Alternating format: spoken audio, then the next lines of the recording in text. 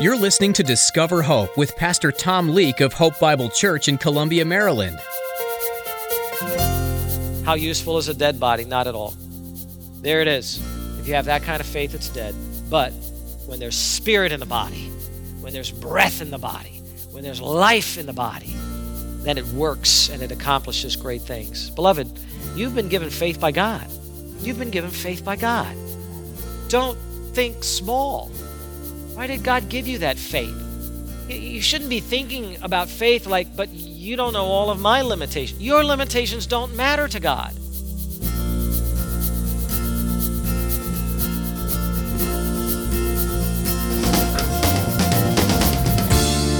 It's easy to look at yourself and think you don't have what it takes to accomplish what the Lord is calling you to do. But in today's message, Pastor Tom will encourage you to not let your limitations hinder you from that calling. When you're filled with the Spirit, you're able to accomplish more than you could ever think or imagine. So don't think small. Allow your faith to rest in the one who is able to do what is mighty. For in the name of Christ, your faith can do incredible things. Now, here's Pastor Tom in the book of James chapter 2, as he continues his message. Is your faith dead or living? Some people say, well, I have works and I have faith. Let's put them together. That'll make me better. No. Any truly good deeds that anybody does have to come because they already have faith in Jesus Christ. Any actions that the Pope calls for, or that any other religious leader for that matter calls for, to be moral, to do right things, if you did them, they'd be dead works, not works of faith. And God's not pleased with that. The only thing God is pleased with are those who trust Him, and from that trust then act on that faith. That's what pleases God, because He wants you to be loyal to Him and trust Him and know Him. And if you do that and understand Him and then you work, that work is an offering to Him and He loves it. The rest of it is just for show, for man's pomp, for his pride, for his own credit, and God hates all human boasting. And that's where religions are that are religions of works. So this is not synergism where man cooperates with God, a little bit of my work, a little bit of God's work. That's not what he means. This is a faith that's active and produces works. That's how faith and works go together. Faith energizes works. People who do good works before faith aren't really doing good works, not as God counts them. Faith in God's Bible promises must come first. I wonder if you have faith in the Bible. You have faith in the promises of God? You may have faith that God exists, but do you have faith in the promises of God? That's saving faith. A living faith energizes good works so that living faith and good works are inseparable. Remember, we said that faith always produces love. Wherever there's really faith, there's going to be love that follows. We say it this way: faith is the root and love is the fruit. Oh, you guys are good. You're better than me. Love does not produce faith. Faith produces love.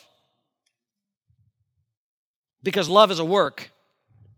And that's why God's kind of love, again, I have to say, not the worldly tolerance, we're all evil, let's all like one another's evil and get along and help one another to do our evil. That's not love. But God's kind of love tells you whether or not a person is truly saved or not.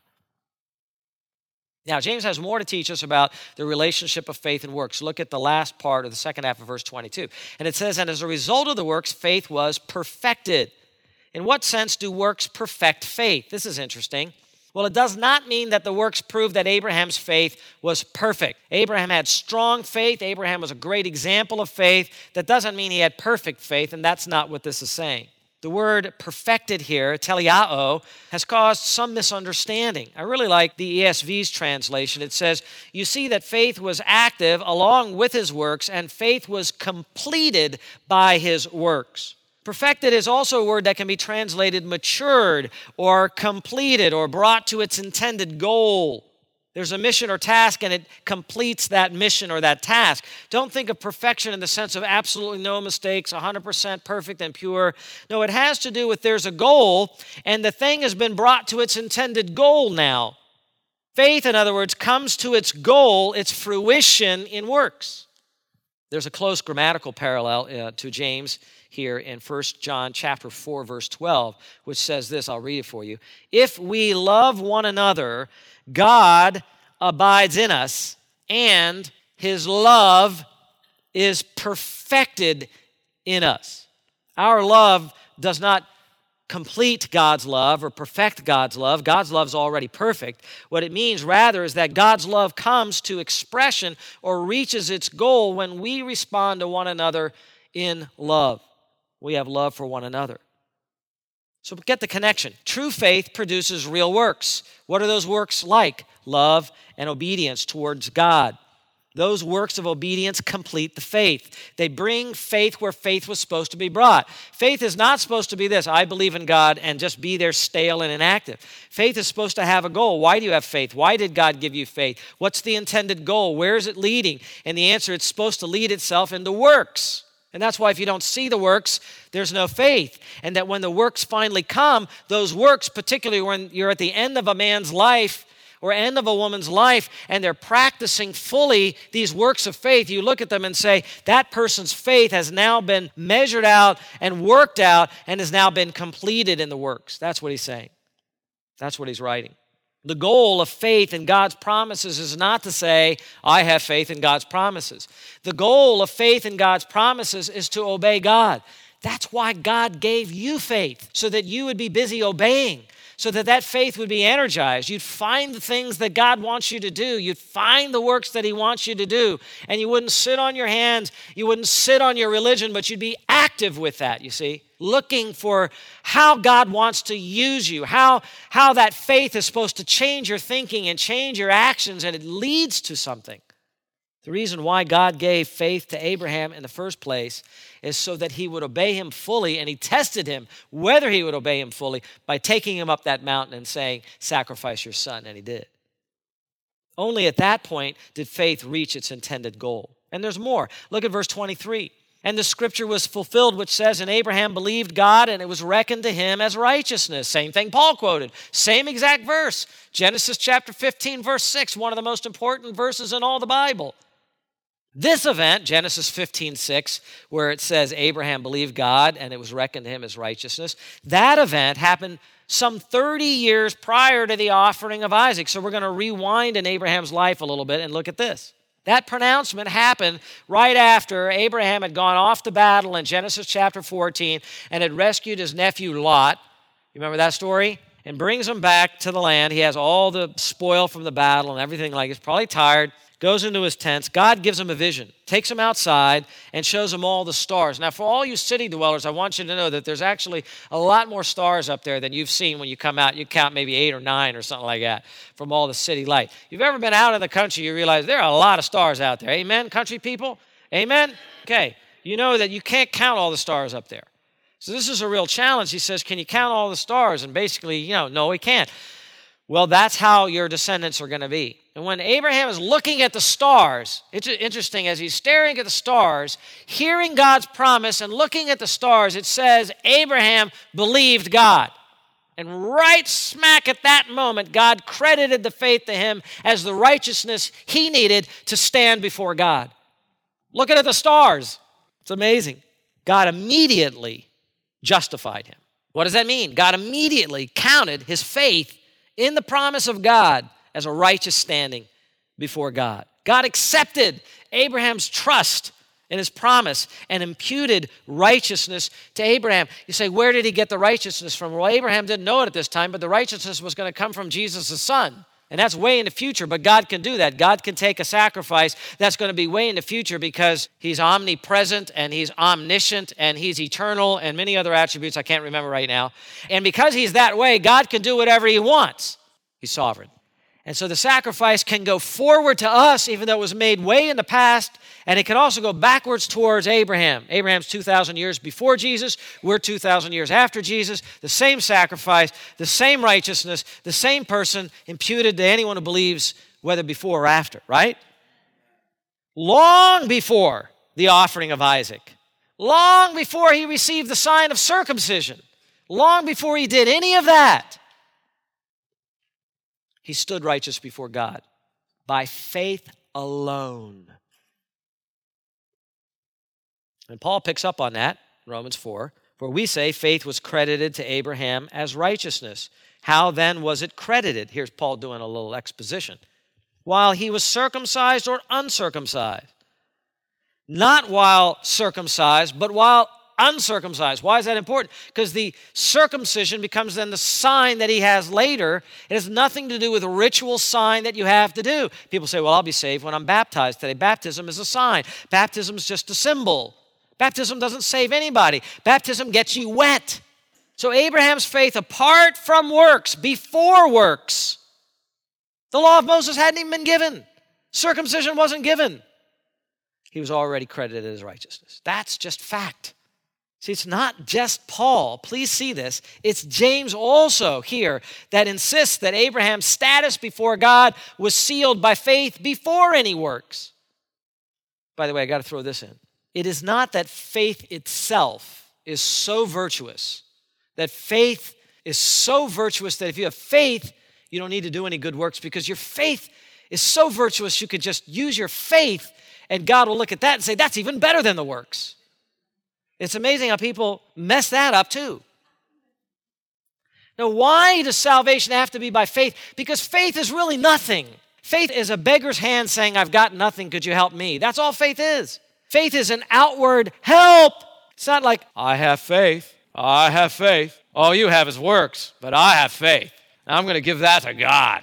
God's going to be impressed with me. That's not the point either. Faith is outward directed. We say salvation has to be by faith alone. Why? Because it has to be by Christ alone. And the only way we get Christ to be the Savior is if you're trusting Him and not you. So it's by faith alone because it's by Christ alone. Those two have to go together. And then we'll add in also, then it's by grace alone. When you have faith, that means you're putting it in someone else to rescue you, not yourself. Anybody who says, I think I'm a pretty good person, their faith is in themselves. That's not the faith of the Bible. The faith of the Bible makes you very humble. You got to get down and crawl under the gate that leads to life. You say, I don't want to, but you have to. That's the way it's going to be. Until you break your pride, you'll never have saving faith, and God will never reveal Himself to you. You have to crush your pride to become saved and righteous in God's sight. You got to beg somebody with a righteous standing before God who's willing to pay your penalty, your eternal penalty. You got to beg someone like that to save you, or you're not going to be rescued. And by the way, there's only one person like that, and it's not Mary. It's Jesus. Mary knew that Jesus was her Savior too. God was her Savior, the true Mary. In other words, faith, true faith, saving faith is a surrender. So when God imputes righteousness to you, when you believe, that righteousness really is extra nos. It's outside of you. You don't have any of yourself. It's alien righteousness. Someone else's bank account being credited to yours. That is a great deal. Okay. So the offering of Isaac did not credit Abraham with righteousness. The offering of Isaac did what? The offering of Isaac fulfilled Abraham's faith. The offering of Isaac did not save Abraham. The offering of Isaac showed the end goal of Abraham's saving faith. Even here, the word fulfilled can be a little bit misleading, you have in your translations there, because when you think of fulfilled, you think there's a prediction, and then time passes, and then it gets fulfilled. It happens, right? That's not what he's talking about here. God is not making a prophetic prediction that one day Abraham would grow up and be a very righteous man. The Greek word for fulfilled here is plerao, and it means to fill up or to bring the fullness out. In other words, Abraham's faith was filled up by works, or if you'd like it this way, was filled out by works. The works gave expression to his faith. That offering of Isaac was the goal of Abraham coming to faith in the first place. It filled it out. We would not have known the reality of his faith without his works, and his greatest work was offering Isaac. Now notice, very importantly, how faith resulted in obedience, and that obedience was towards God. It says, and he was called the friend of God. Let me tell you something. Nobody gets called the friend of God who's disobedient to God. Jesus in John 15 said to his disciples, Judas was gone by then. There was 11 left. He said, you are my friends if, what do you think he said after that? You do what I command you. You don't get to be a friend of God without obeying God. And he did that. And God considered Abraham his friend. Isn't that beautiful? Why? Because he had a living faith. How do you know he had a living faith? Because he had obedience. Abraham was loyal to God. If there's one indispensable quality in a friendship, it's what? Loyalty. How terrible. We consider it treacherous when someone claims to be your friend and then when you're in trouble in time of need, they turn on you and they prove disloyal to you. That's not a friend. How do you know someone's a friend? Because they stand with you through the thick and the thin. Where people feign friendship, it's just treachery. But God had such an intimate and trust relationship with Abraham. He says, he is my friend. 2 Chronicles chapter 20, verse 7 reads, did you not, O our God, drive out the inhabitants of the land before your people Israel and give it to the descendants of Abraham, your friend, forever? And then Isaiah 41:8, but you, Israel, my servant, Jacob, whom I have chosen, descendant of Abraham, my friend. What a title. As I said, the Muslims love that title for Abraham. They still call him Abraham, the friend of God. And so do Christians and Jews. Abraham's gravesite is in Hebron. I actually got to go there. And on one side, there's this synagogue, and they're doing their synagogue thing and studying the law and bobbing their head and all that. And then on the other side is the Muslim side. And no, there's no way to get in between. You got to walk all the way around. And the guns were out there, and the whole place was being guarded. And for some stupid reason, I had shorts on that day. And you can't go into a Muslim holy place with shorts on. So I took Sue's little wrap, and I wrapped myself in a skirt just so I could get into place. I said, I don't care. This is Abraham's birthplace. I'm going in. I'm not going to be cut out of this. So I was in there looking like an idiot, but trying to study it all and look at it. I'll never forget that place. And it really is the place that they believe is an accurate place, that there is a grave down below there. 4,000 years ago, both he and Sarah and I think Isaac and Rebekah are buried there as well. Then we come last to verse 24, his conclusion. You see that a man is justified by works and not by faith alone. You have to understand how he's using the word justified and how he's using the word works here and how he's using the word faith. Because when Paul says you're saved by faith, he's talking about a living faith. When James talks about faith alone here, he's talking about a dead faith. When Paul talks about justified, he's talking about being justified before God in his sight. When James talks about justification, he's talking about being shown to be or declared to be a man of faith before men and before God. When Paul talks about works, he's talking about works that human beings do to have their merit before God. When James talks about works, he's talking about works of a living faith. So this is James' main point in the passage. This is what he wants us all to understand. A man, any man, not just Abraham, broaden out to all of us. A man is justified. He's shown to be a true believer and to be accepted by God by his works of faith is the point. Again, I say justified by works does not mean the opposite of what Paul wrote. By faith alone to James means a faith that has no works with it. In other words, a dead faith. Faith which is true is always followed by works. Ephesians 2:8, 9, and 10 brings together faith and works. Listen to this. For by grace you have been saved through faith, and that not of yourselves. It is the gift of God, not as a result of works, so that no one will boast. Now this part, verse 10. For we are God's workmanship, created in Christ Jesus for good works, which God prepared beforehand so that we would walk in them. Why was I granted faith? To walk in good works. Was I saved by the good works? No. But I was saved unto doing good works. Now, the second illustration, unfortunately, we have to do quickly here, and that's Rahab in verse 25. Rahab's faith, verse 25, is a living faith also. And it says, in the same way was not Rahab the harlot also justified by works when she received the messengers and sent them out by another way. You remember the story. Joshua's about to conquer the land. She lives in Jericho. Her house is in the wall. She has heard of how this God of the Israelites, some foreign God to her, a God that her people did not worship, had dried up the Red Sea, and the people had come out of Egypt. And the people of Israel, though they were a bunch of slaves, had been delivered from the most powerful nation and the most powerful king in the world. She'd heard these stories. She heard about how powerful this God was. And while they were in the wilderness, she heard more of what God did by killing other kings and their kingdoms out in the wilderness as they wandered there. And now they'd come all the way around the other side of the Dead Sea, and they were in the plains of Moab, and they were about to come across.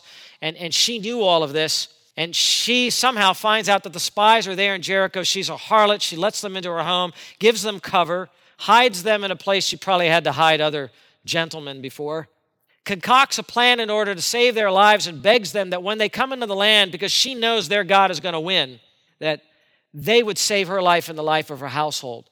And this is what James is referring to. Was not Rahab the harlot also justified by works, that is, works of faith, when she received those messengers, hid them?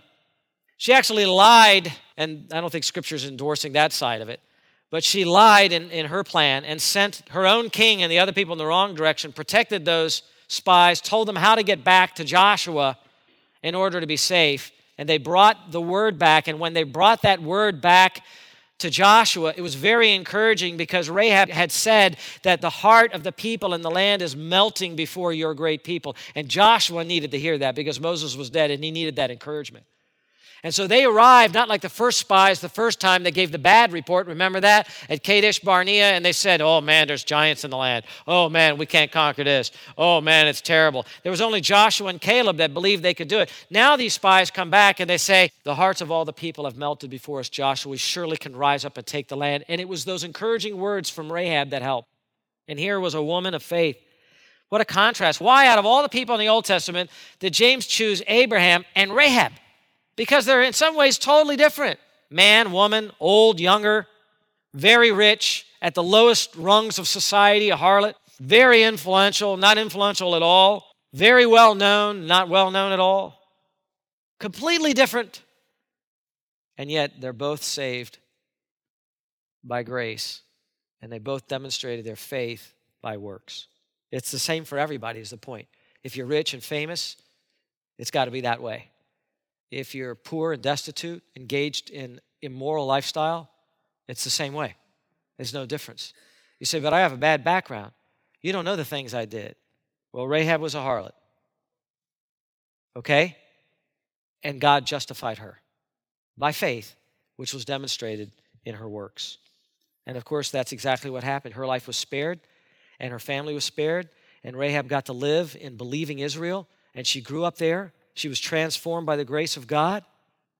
She married a man named Salmon and became the progenitor of Boaz, who married Ruth, from whom came David.